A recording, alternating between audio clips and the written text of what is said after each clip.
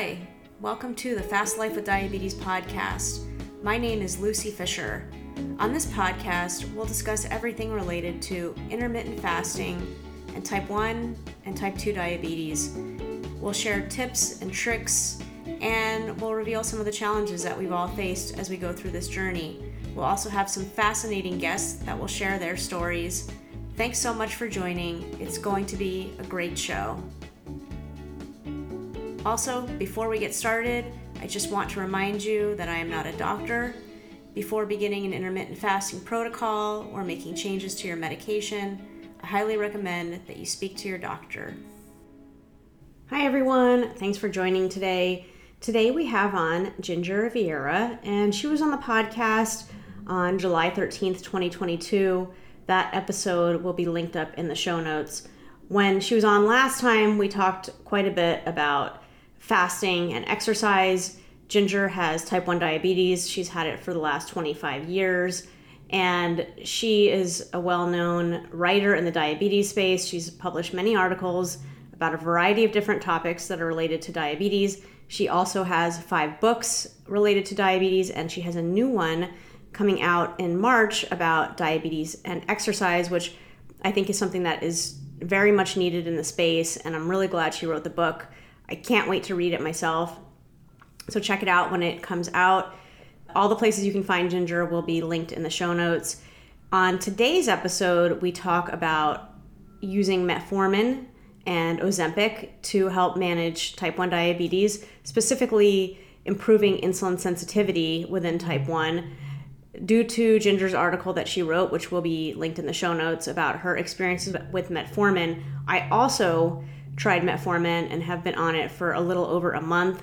And we talk about my experiences as well, and just some of the reasons why she has added Ozempic in addition to Metformin to her daily routine. It's extremely informative. Ginger has done a lot of research on this subject, and I think you're going to get a lot out of listening to the episode. I really hope you enjoy it. Hi, Ginger. It's so good to see you again. Thanks for having me back, Lucy. Yeah, the last time we spoke was in the summer of 2022. And in that last discussion, we talked a lot about fasting and exercise because, you are a power lifter. Obviously, you're very well versed about diabetes and exercise and fasting and exercise. So that was a great conversation. I'll link it in the show notes for people that are interested. Before we dive into today's topic, which I think will take pretty much the full time because there's a lot of nuance with this, and that's how you've been using Metformin and then maybe some other additional type 2 medications for treating your type 1. But before I get into that, for people that maybe haven't listened to that summer episode, maybe you can just give a very quick background about yourself, and then we'll dive into the topic. Sure. I've lived with type 1 diabetes since I was 13, so that was about 25 years ago. And I also have celiac disease, which was diagnosed in my teens. I developed fibromyalgia while I was powerlifting. I truly believe that the intense stress of my powerlifting training, I got super strong really fast, and I believe that it triggered fibromyalgia, which affects me in that I can get really exhausted really easily I've figured out that it's often any exercise that produces a lot of lactic acid, which is weightlifting, right? But even hiking up a mountain. So it took me years to rebuild my tolerance for exercise again. And I can lift weights, but I lift very light weights and I do very little. I do a lot more cardio. I recently started karate. I can still have a lot of fun physically. I just have a lot of limits that I'm always keeping in mind. I also have a kind of lazy thyroid, hypothyroid, and a funny condition called POTS, postural something tachycardia syndrome. I get dizzy when I stand up. Sometimes my vision goes white for a minute. And I have been writing about diabetes for about 15 years. I've written a handful of books that you can find on Amazon. I'm very passionate about helping people learn how to exercise with type 1, how to create a healthy relationship with food. So you're not constantly in these extreme diet yo-yos and feeling bad because you wanted to eat an apple or a piece of chocolate. And I'll stop there. Okay. Yeah. Just to set a baseline for everybody before we get into Metformin, Are you still on MDI with Novolog and Lantus? Yes. So I did use a pump for many years back in the day, but I really don't like using an insulin pump now. It gives me a lot of anxiety. I don't want it in my skin. I just want to be free. So I have a CGM, and I take Lantus for my background insulin needs. And then I use Novolog and Afrezza insulin, inhaled insulin, for my meals and corrections. Great. Okay. So now that we've established that, and when we were wrapping up last time after we had stopped recording, you told me that you were trying out metformin, and I was surprised by that because I thought metformin's only for type 2 diabetes, but as it turns out, you can use it for type 1 with good results. And you wrote a really very comprehensive article about your experiences using metformin, which will be linked in the show notes for anybody that's interested. But maybe before we talk about what happened while you're on metformin, maybe you can just tell me why you even had that idea to try it. So I even learned more about this recently, like in the last month. So what a lot of people with type 1 are never told, and by a lot, I really mean pretty much anybody. You will not learn this at the doctor's office, is that people with type 1 also don't produce 5 other hormones that are critical to managing your insulin needs, how much sugar your liver produces all day long, your appetite, your feeling full when you're eating, like signaling to your brain that your belly is full, feeling satisfied. And we're only given one tool to replace one of the 6 hormones that we don't produce as people with type 1, because your immune system as a type 1 is attacking the islet cells. And you might have heard that, oh, the beta cells produce insulin, but there's the beta cells and the alpha cells within the islet cells. And both the beta and alpha cells produce a whole bunch of things. And so we're actually it's not that we produce 0 of those other things, but it's just dysfunctional. We are not producing normal amounts of these other hormones. And the one that I had been aware of that led me to saying, gosh darn it, I deserve something to help compensate for this. And, we all deserve something to help compensate for our lack of amylin, which is one of the hormones that the alpha cells produce. And amylin plays a big role in suppressing how much sugar your liver produces and signaling to your brain that you're full, and that and so many people with type 1 will tell you that they just don't feel full, even though they just ate, or they're just constantly, I know that, and I didn't know this was why for a long time, but that I had gotten really good at just constantly ignoring this feeling of hunger all day in order to manage my weight, right? Not that I wasn't eating, but I would eat and be like, well, I still feel hungry. I'm still thinking about food, but I know I ate. I'm going to ignore it, right? And that takes it's tiring. And it's for a really good reason. And also, it's really easy to gain weight as a person with type 1. And part of that is because our liver is producing too much glucose because we're not producing these hormones that calm that down. Like when you eat, a non-diabetic, their liver will stop producing glucose because they just ate. They don't need backup fuel, right? We still are producing glucose on top of the meal that we just ate. So we need even more insulin than we would if we didn't have diabetes. And insulin, of course, is vital and we all need it to stay alive, but too much of it can lead to really easy weight gain. And so it makes it even harder for people with type 1 to lose weight, especially if you already have, there's certainly in the whole ecto-endomorph body types, there's certainly people with type 1 who are very thin, and it's their body type just promotes that for whatever genetic reasons that they were born with. But if you were not already blessed with that very lean body type, it can be really hard to manage your weight as a type 1. And it can take a lot of discipline and restriction and just work. So that's my rant on why we deserve more tools than just insulin to help us manage our insulin doses, our blood sugars. Oh, there's another thing. Okay. So these hormones also slow down the digestion of the food you eat. to help manage post-meal blood sugars and prevent spikes. So we're all being shamed all the time by the healthcare professionals for our post-meal blood sugar, right? And in reality, we haven't been given all the tools that we need in order to actually manage that properly. It's kind of not fair, right? Yeah. Yeah. Absolutely. So did you bring this up to your doctor and their doctor recommended metformin, or did you come to your doctor with this No, I possible had solution? I had learned, I have a lot of friends with type 1, and I knew a couple who were taking metformin to manage insulin resistance. And I was dealing with it was like all of a sudden my Lantus dose just kept wanting to go up. I just kept finding that and then I'd increase it by a unit. And I'm on a low amount of insulin to begin with because I'm very active and I try to eat a mostly whole foods diet, blah, blah, blah. Right. And so it didn't make sense to me that my insulin needs and my blood sugars were rising because nothing else in my life had changed. Nothing had changed. Right. And I would increase my Lantus by a unit. My blood sugars would come back down to my target range. Like, let's say, I was just noticing that I was trending a little higher, like 150 between meals, when it's like, what the heck, and I was pretty habitual about what I eat and fasting as well, intermittent fasting. And then I'd gain a pound with that increase in my Lantus dose. And it just kept, I was like, I went from using 10 to 11 units of Lantus to needing like 16 and being at the higher end of a weight that I feel is appropriate and like logical considering my lifestyle habits. It's like, I am so active. It doesn't make sense why I'm struggling to keep my weight down.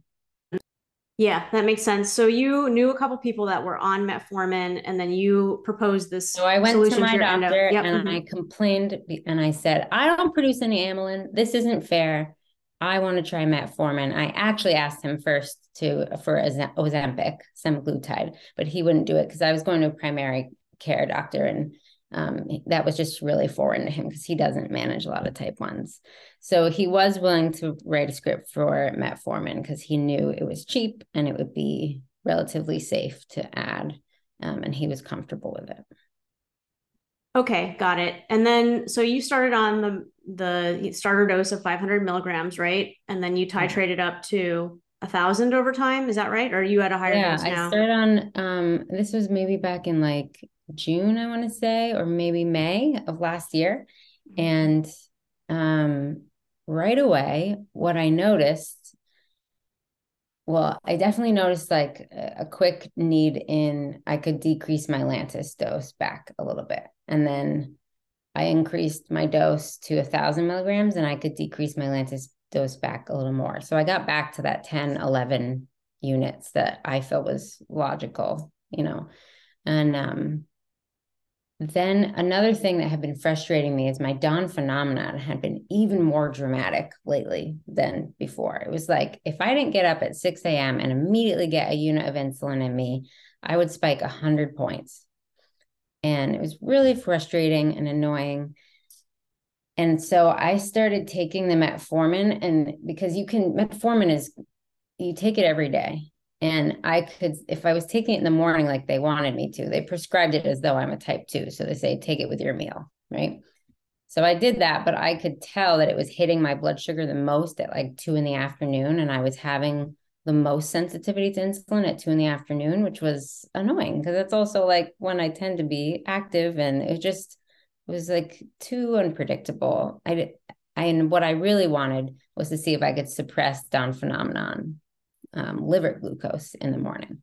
So I ended up experimenting because I'm not very good at listening to doctors and taking my whole 1,000 milligram dose right before bed.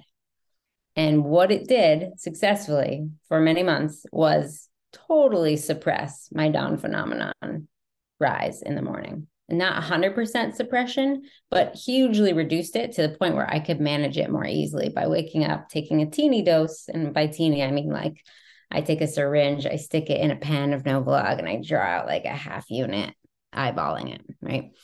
And sometimes I'll do like a quarter unit depending on where I woke up at.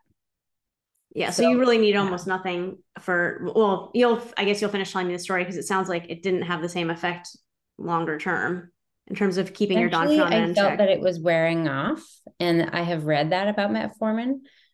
People kind of have to just keep increasing the dose. I was very lucky to not have the major side effects that a lot of people experience on metformin. The stomach, metformin is one of the, it has the lowest adherence rate, which means patients stop taking it.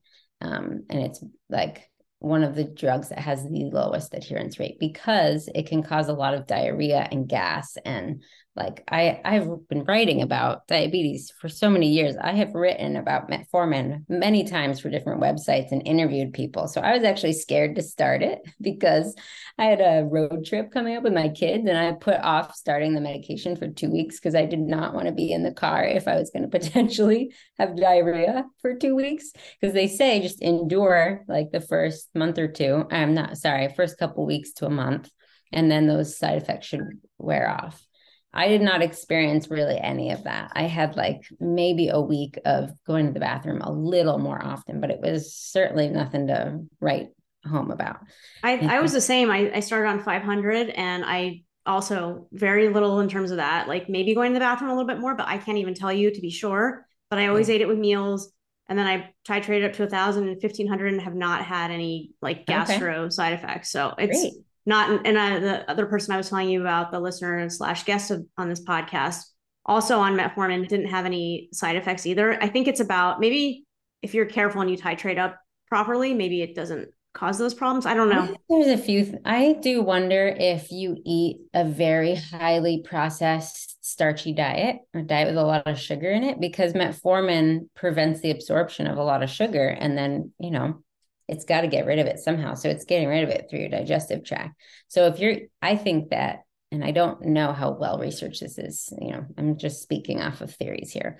I think if you're eating a really high starchy diet and a lot of processed carbs and sugar, and I don't eat a low carb diet, but my diet is really mostly whole food and I eat dessert, but it's homemade dessert and blah, blah, blah. Right. I think that really increases your risk of severe diarrhea. I also think there's just some people who, for whatever reason, their genetics versus our genetics just don't tolerate it well. You may have a good point, even though it's just a theory that because I'm very, very low carb. The other person I was telling you about is also he's carnivore, so it Right. I might would be. love to like take somebody who's having really bad side effects and see what happens if we change their diet. But I've What an never interesting changed thought. that. Yeah. Yeah. Okay. So I you will say started, though, I yeah. want to say it did affect me in two ways that I had to make adjustments for. The first is I'm really sensitive to caffeine and I could normally drink 1 cup of coffee and then that's it. And I never touch caffeine throughout the rest of the day. And I was getting like weirdly ill from my cup of coffee for hours. I would just feel like I'd had 2 espressos, um and also my blood sugar was acting weird too in response to my coffee. It's just like stuck high. And I forget at what point this was, but it was like within the first month of taking metformin. So I Googled something about like caffeine and metformin can actually change how quickly you break down caffeine. So it can like kind of delay the breakdown of caffeine. So I became significantly more sensitive to caffeine and had to start drinking decaf. And I actually like put a teensy bit of caffeine in there because I still, my brain's still addicted to caffeine, even if it's a tiny amount. And I still want a little caffeine. So, Yeah, yeah. yeah, No, that's very interesting that happened. yeah, Yeah, you have to really pay attention to your body on metformin. When yeah. I started on just the 500 and like I was dealing with a lot of lows because I hadn't scaled back my insulin enough. And then maybe a week or so in, I had to scale my insulin back up again because I don't know if it has diminishing effects like you were talking about, or I have no idea what happens, but you have to really Mhm. be very careful with it. Yeah, I mean, you have to be comfortable making your own adjustments because you can't wait a month or two for your next doctor's appointment to make those adjustments So for maybe sure. you can talk through, you gave a really good outline in your article about, when you started, and then you gave a 5 month, report as well with the changes, which was, I thought, so great and so comprehensive because it really just gave you a good baseline of what you could expect. And obviously everybody's different, but it's a good roadmap. So maybe you can just kind of recap a little bit about what happened from when you Man, started and, you should pull when you up. titrated up. Yeah. Yeah, I'll pull up the article. I mean, what I remember most clearly is that my long acting dose was up near 16 units when I started metformin. And then I got it back down to the 10 and 11 with just that 1,000 milligram a day. And then it started creeping back up. And then I lost about 5 pounds, I think. I'm looking at my write-up right now. Yeah, so after 5 months, I was down about 5 or 6 pounds. And that I did maintain. So even though my insulin needs were starting to like come back up to like 13 units, my weight stayed around 121, when weight changes by a couple pounds every day. But so I'd say I was in that 121 to 123 range. But I acted quickly in saying to my doctor that I really am annoyed that this isn't working still effectively, and I'd like to try Ozempic. And Yeah, I want to hear about that next, but let's just finish the metformin real quick because sure. I think I'm going to head on the same track as you because I have noticed a decline, like diminished efficacy over time. Okay. Yeah. I'm just looking at, it's been a while since I looked at this article. I break it down by month. And I took really good notes while I was on it because, I'm always looking to write about things that other people might find helpful. Looks like you had a really significant reduction in your insulin to carb ratio. I had the same. Yeah. I was doing mine's not as significant as yours. You went from 1 to 10 carbs to 1 to 30, it said, after 5 months. And then I think I'm at I used to be like around 1 to 9 and now I'm 1 to 12 or 13. So that number hasn't really moved for years. So that's pretty significant. Yeah, that's great. I mean, that's, nearly half of the amount of insulin that you were needing. Yeah. And then I feel like my overall dose used to be around 19, 20 units a day. And now I can even get away with 13, 14 units a day. Sometimes it just depends on what I'm eating. Yep. But it seems like it's pretty similar to I only have a month under my belt. And now I do see my insulin needs like creeping up a little bit. And I keep trying to titrate up the metformin to try to counteract that. Yeah. But it sounds like, this is another question that I had. And then the other guest I was telling you about had is, how do you know when you need to titrate up and when do you know when enough is enough? Like, because I think you can go up to 2,000 on metformin, 2,000 milligrams, right? Yeah. So the reason I didn't want to go up more is because I was having this other weird side effect that didn't start until like month 5. And I had to dig on PubMed for studies that could explain this. And I found one. There's one little study that says men taking metformin, I'm female, by the way, men taking metformin at the 6-month mark were showing like issues with digesting lactose and becoming lactose intolerant. And I don't eat cheese a ton, or at least I wasn't back then. And I had the most debilitating, I thought it was like severe PMS, like from like what's going on, debilitating stomach pain. Like curled up in bed, couldn't figure out why my stomach was in so much pain. And it would go on for about 2 hours, maybe 3. And then I'd go to the bathroom, have a pretty traumatic moment on the toilet, to be honest. And then I'd feel better. And it was after eating a large amount of cheese, like grilled cheese sandwich or something I made with my kids. And all I could pinpoint was that it was metformin. And so that was around month 5 or 6. And I'm still taking metformin now because my doctor said it works well with Ozempic, but I didn't want to increase the dose. And I was annoyed. Okay, if I just increase the dose, am I just eventually going to peter out again, and have the same non-efficacy of it or reduced efficacy of it? So that's why I didn't keep increasing. Okay. Yeah. Cause my endo, and I weigh like, mid 90s pounds, 4'11".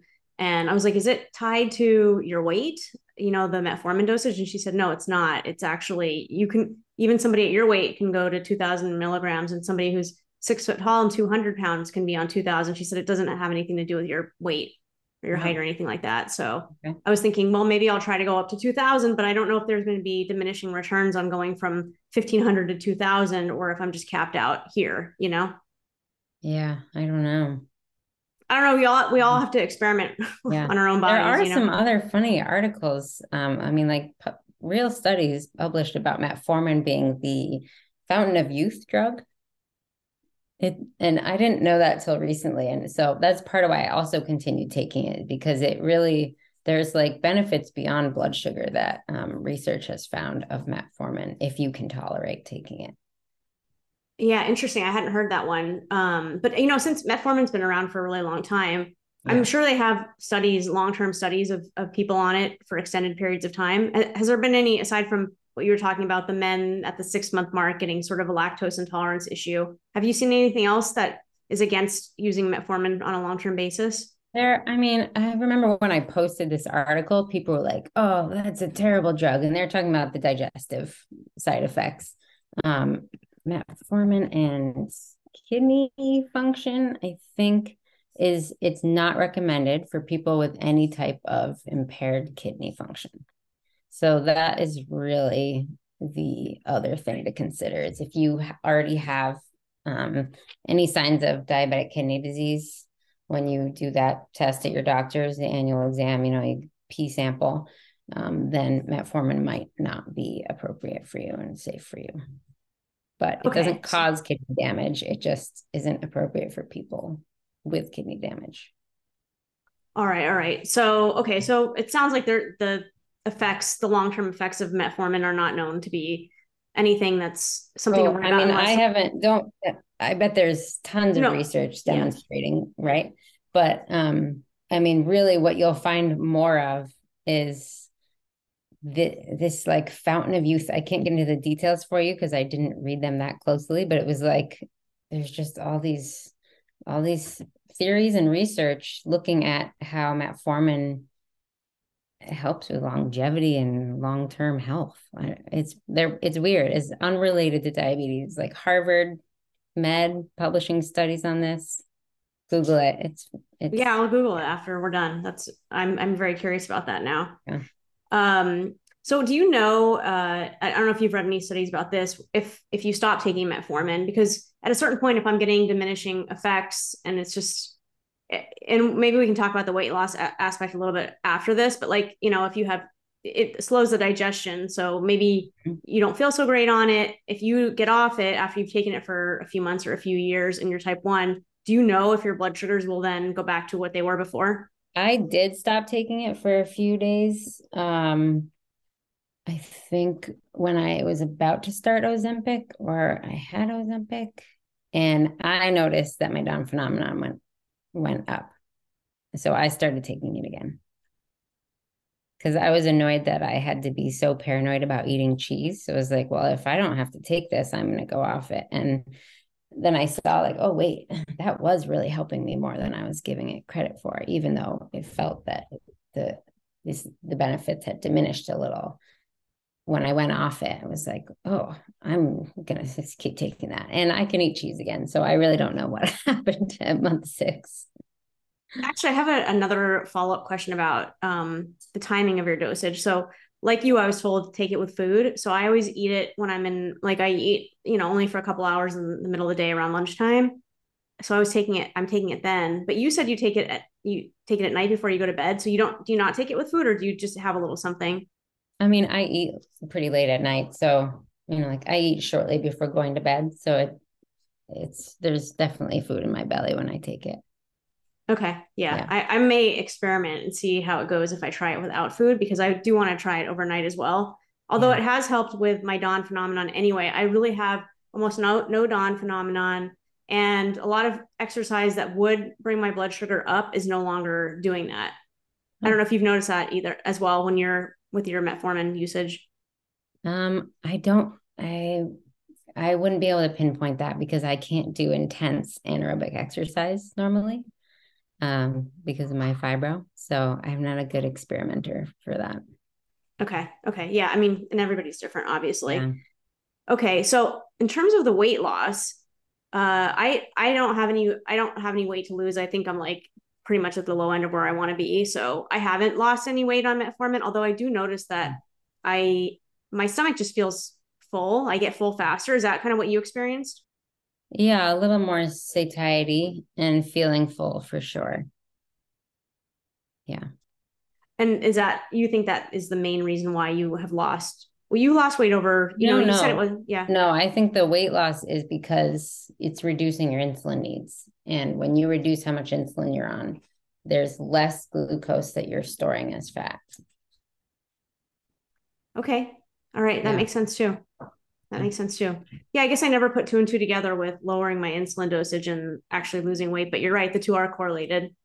Yeah. I mean, metformin didn't change how I eat. Metformin reduced my insulin needs because it suppresses liver glucose production. It helps you make better use. It makes your cells more receptive to the insulin that you take, so you need less. And it, you know, prevents the absorption of some of the glucose from what you're eating from the carbs. So all of that leads to needing less insulin, which can lead to weight loss. Gotcha. Okay. And then another question is, and I don't know if you've been able to do any research into this. I've heard there's a difference between the name brand and then generics and where they're manufactured. Do you know anything about like the difference in drug efficacy, or have you seen any of that in your studies? I have not dug into that. I got the generic. It's was like $6. And one thing to keep in mind, and most people prescribe it this way now, but you want the extended release version. You don't want the normal version that just hits you all at once. And that can really help with the GI side effects. But I have a friend who takes the brand name version, and she pays a lot for that one, and they really, I don't think it's necessary, but I can't say that I've really dug into any Okay. comparisons. Yeah. Yeah. And again, these questions are just like, if you know, great. If not, don't worry about it. And people can research or ask their doctors about it. So there was a point where metformin sort of capped out for you, and you went back to your doctor and you asked for Ozempic. So I know Ozempic is a very expensive drug. And also, it seems like it's becoming even harder to get with like the Kardashians using it for weight loss and all this Yeah. stuff.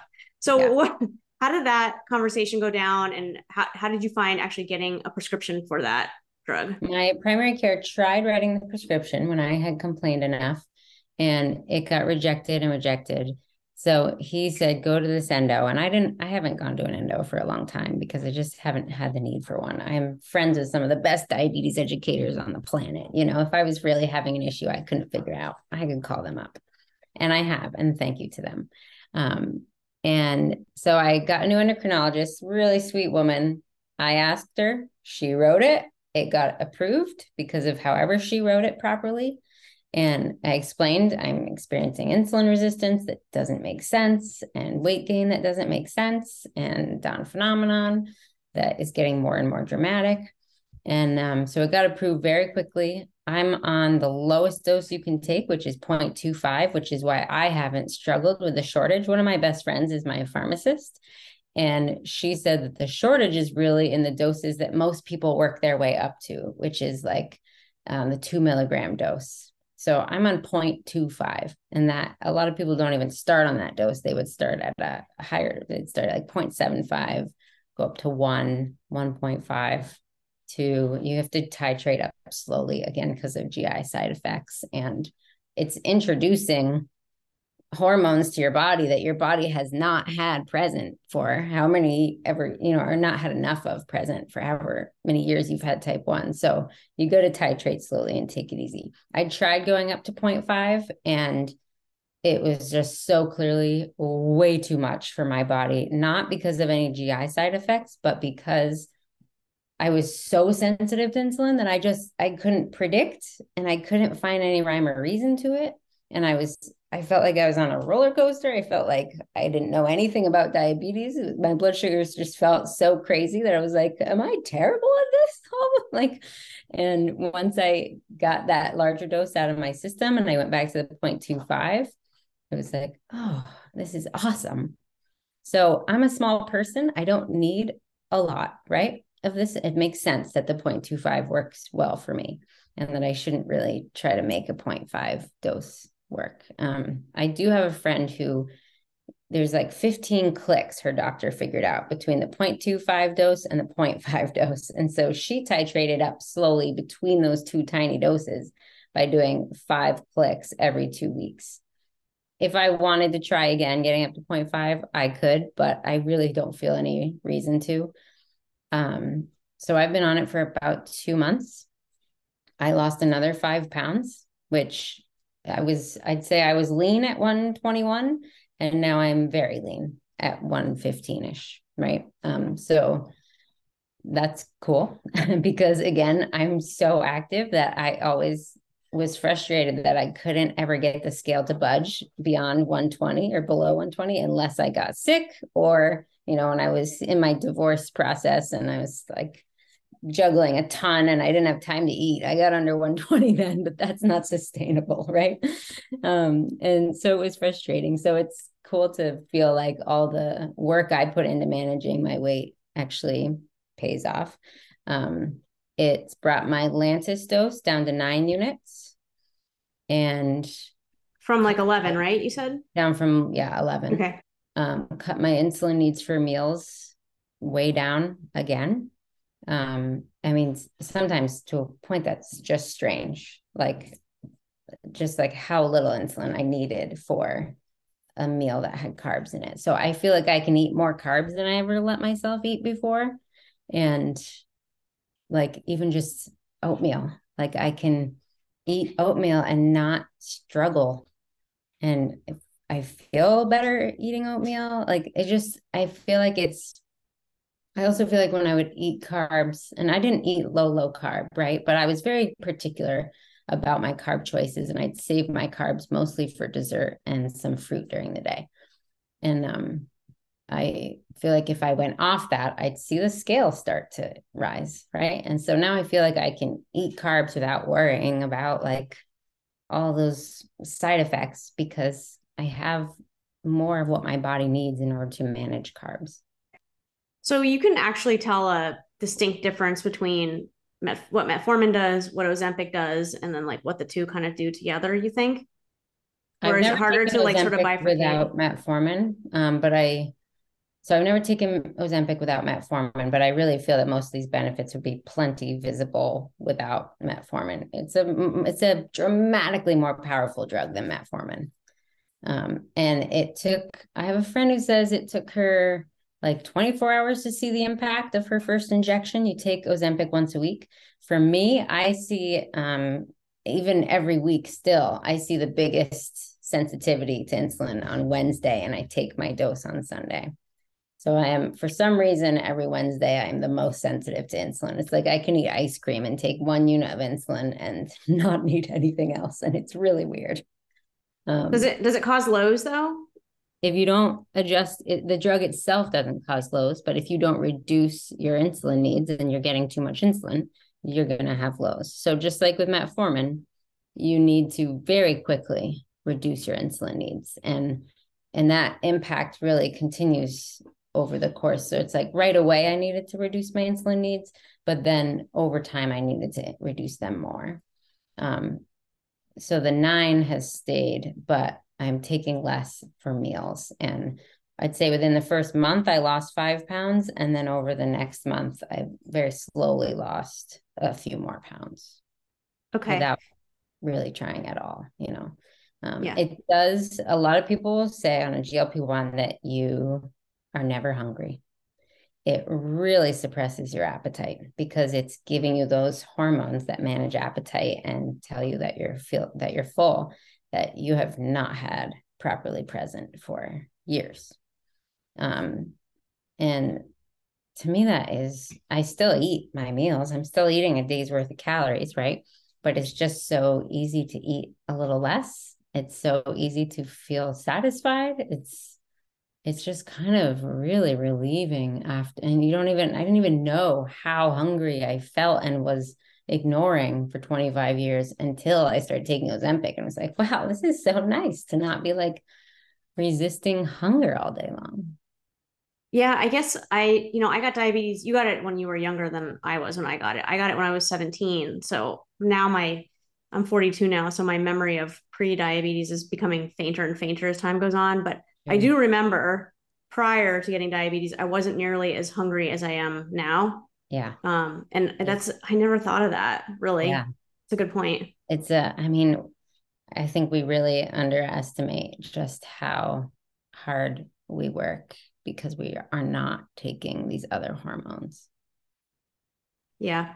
And have you noticed? I know you're only 2 months in on Ozempic, and you seem to have struggled when you went up to a little bit of a higher dose. So you do not, unlike metformin, which I feel like, you get that increased, insulin sensitivity for the first week or so that you're on the dose or a higher dose. With Ozempic, you haven't noticed any declines in efficacy thus far in your 2 months. It's been No. steady. Yeah. And I have friends who've been on it much, much longer. And I don't have a definitive answer. Because when I say much, much longer, it's still within a year because it's pretty new for type ones to be taking it. But there's so many type ones taking it now. And I'm actually on Monday publishing an article on my story and 3 other of my friends' stories taking a GLP-1 medication.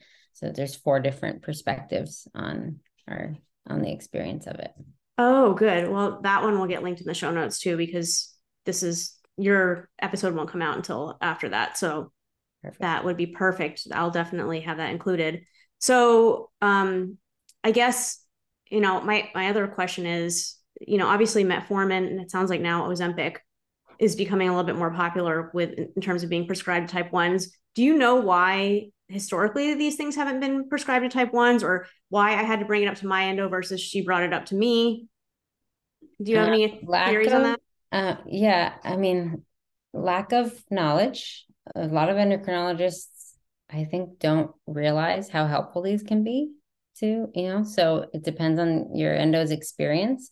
It's also just not FDA approved in use of type 1. So a lot of endos, one, again, don't understand how beneficial it could be, but also assume that your insurance won't cover it. And I have heard of people, their endo writing it, and they try and they can't get coverage. But I know so many who've gotten coverage as long as your endocrinologist writes the prescription properly. And the FDA approval, what I've read somewhere was that they assume type 1s will have too many lows on it, which is so dumb because we already have lows don't come from taking insulin, period. Lows come from needing so much insulin to do it, right? So if you have a drug that reduces our insulin needs, then we can take less insulin and manage it's so stupid. But there is a clinical trial happening right now, and you can find it easily if you type in clinical trial Ozempic. And I swear last time I looked at it, it said it was still recruiting. It's like started 3 years ago. So Okay. they are trying to get it FDA approved. And I'm sure the creators of Ozempic are aware that tons of type 1s are now trying to take it. It's insane to me that they didn't offer it to us in the first place. Endos might also say to you, oh no, you should try Victoza. That's intended for type 1. Victoza is intended to replace amylin, but you have to take it before every meal. And so it's this whole other additional injection. The digestive side effects can be pretty intense. And because you have to take it so many times a day, it's not this nice steady impact. It's more like a boom. And then, and so it's never become popular because it's tedious to take and it's just not as like consistently overarching effective on your blood sugars as a whole. Is Victoza the same thing as Similan? Because I had a Yeah. prescription for that. It is okay. I never filled it because it was so expensive, and I said I'm not gonna. Yeah. Was Ozempic the way the endo that prescribed it to It you was wrote not it? expensive for me. It It was was like not okay. $30. It was no big deal. Okay. Yeah. I'm really gonna look into that now because that makes a lot of sense. Anything I can do to get that insulin sensitivity increase is like fantastic. And Yeah. I didn't even realize just how much that dawn phenomenon was really bothering me. And I had just gotten used to it over time, but to Yeah. not have it has been incredible. Yeah. And, a bad dawn phenomenon sets off your whole day on the wrong foot, no pun Yes. intended, because you end up on a roller coaster because you probably give yourself too much insulin because you're so pissed off that your blood sugar is high. And then you Yes. interrupt your fast if you're fasting because you got to eat something. It's just like a whole nightmare. Yeah. And I exercise first thing in the morning. So I was always trying to figure out like, oh, how much is it going to go up? And I want to jump rope. And it's like, it's annoying. I still have a little dawn phenomenon that I don't have to take insulin for it until like 7:30, 8 o'clock. So that's hugely helpful, right? Instead of 6 a.m. So I can sleep till 7 and not have some crazy 100-point spike. If I want to sleep in on the weekends, that's, sleeping in till 7 is sleeping for me. And so that's really helpful. And instead of needing a whole unit of insulin, I might take literally a quarter unit or less. Like I just pull up just enough to see that there's some in the syringe and I take it. And that's just enough.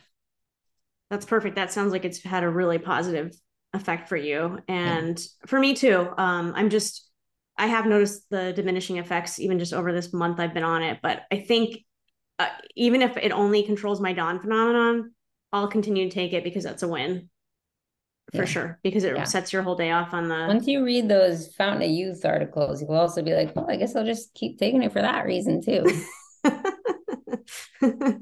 Was there anything else? Actually, I should ask one other question because I would be remiss if I did not, since this isn't a podcast about fasting. And you are you've been fasting for 8, 9 years now, I guess, at this point. Did you notice any difference in how you were fasting when you started taking metformin and then Ozempic? Um, I mean, they both make it significantly easier to fast in that you're not craving food. This past week, I'll tell you, I don't know why, but this past week, I have been so hungry in the mornings.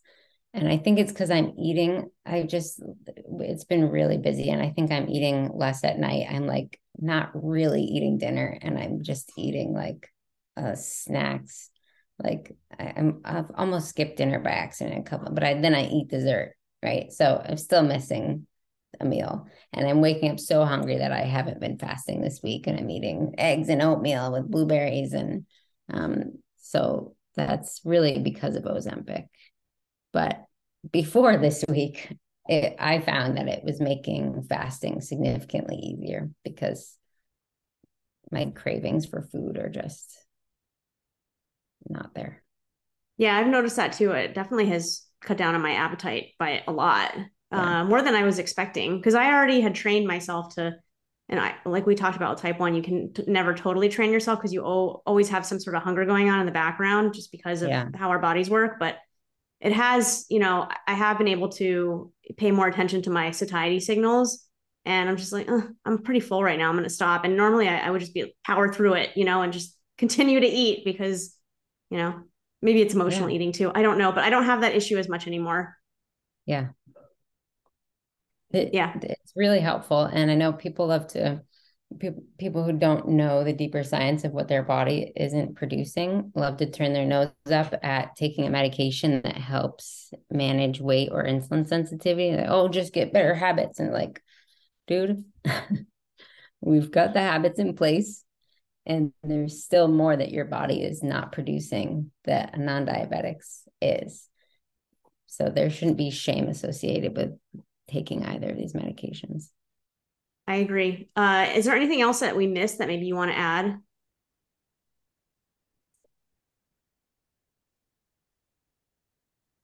I'm just trying to think of the experiences my 3 other people I just interviewed shared.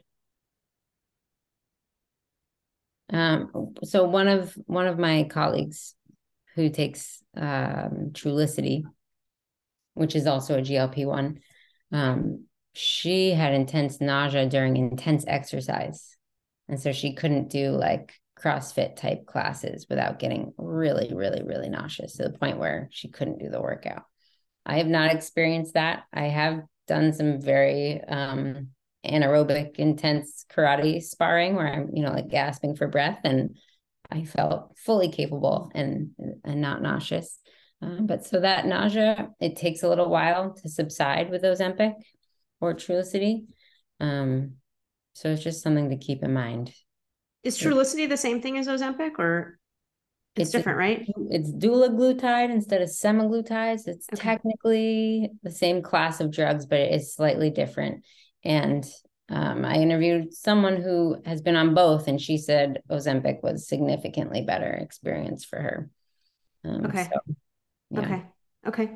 All right. Well, that is just incredibly helpful. All these things will get linked up in the show notes. And, obviously you're a very prolific writer. And so we'll link everywhere that, you're published. You have, I think it's 5 books. Is that right? Yes. Oh, I have another one coming very soon. Okay. Well, tell me about it. So early March, I think I'll be able to get this out. It's Exercise with Type 1 Diabetes. It is a very friendly but science-based guide to learning how to exercise without severe lows and severe highs, and understanding what the workout is that you're about to do and how that exercise physiology is going to impact your blood sugar and how to prepare for it. It's called Exercise with Type 1 Diabetes, and it'll be on Amazon in March. That is so, so, so needed, because Yeah. I think exercise is just one of those things that I can. Well, actually, metformin has helped quite a bit with my, normally when I would swim, I would go low, but for whatever reason with metformin, if I do it fasted in the morning, I'm fine. I don't end up low. Awesome. I don't end up high. I end up pretty steady. But anyway, my point is exercise with type 1 diabetes is, an endless mystery for me and probably a lot of other people. So I'm so glad you wrote that book. Thank you. I'm excited to get it out there because it is definitely one of the hardest things for people with type 1. Yeah, without a doubt. Well, you're just such a wealth of knowledge, and thank you so much for taking the time to be here with me today. I really appreciate it. Thanks for having me back, Lucy. Anytime. Thanks so much for listening. I hope you enjoyed the show. If you did, don't forget to rate and review the podcast. And if you're interested in being a guest, please email me at fastlifewithdiabetes@gmail.com. Thanks so much. Have a great day.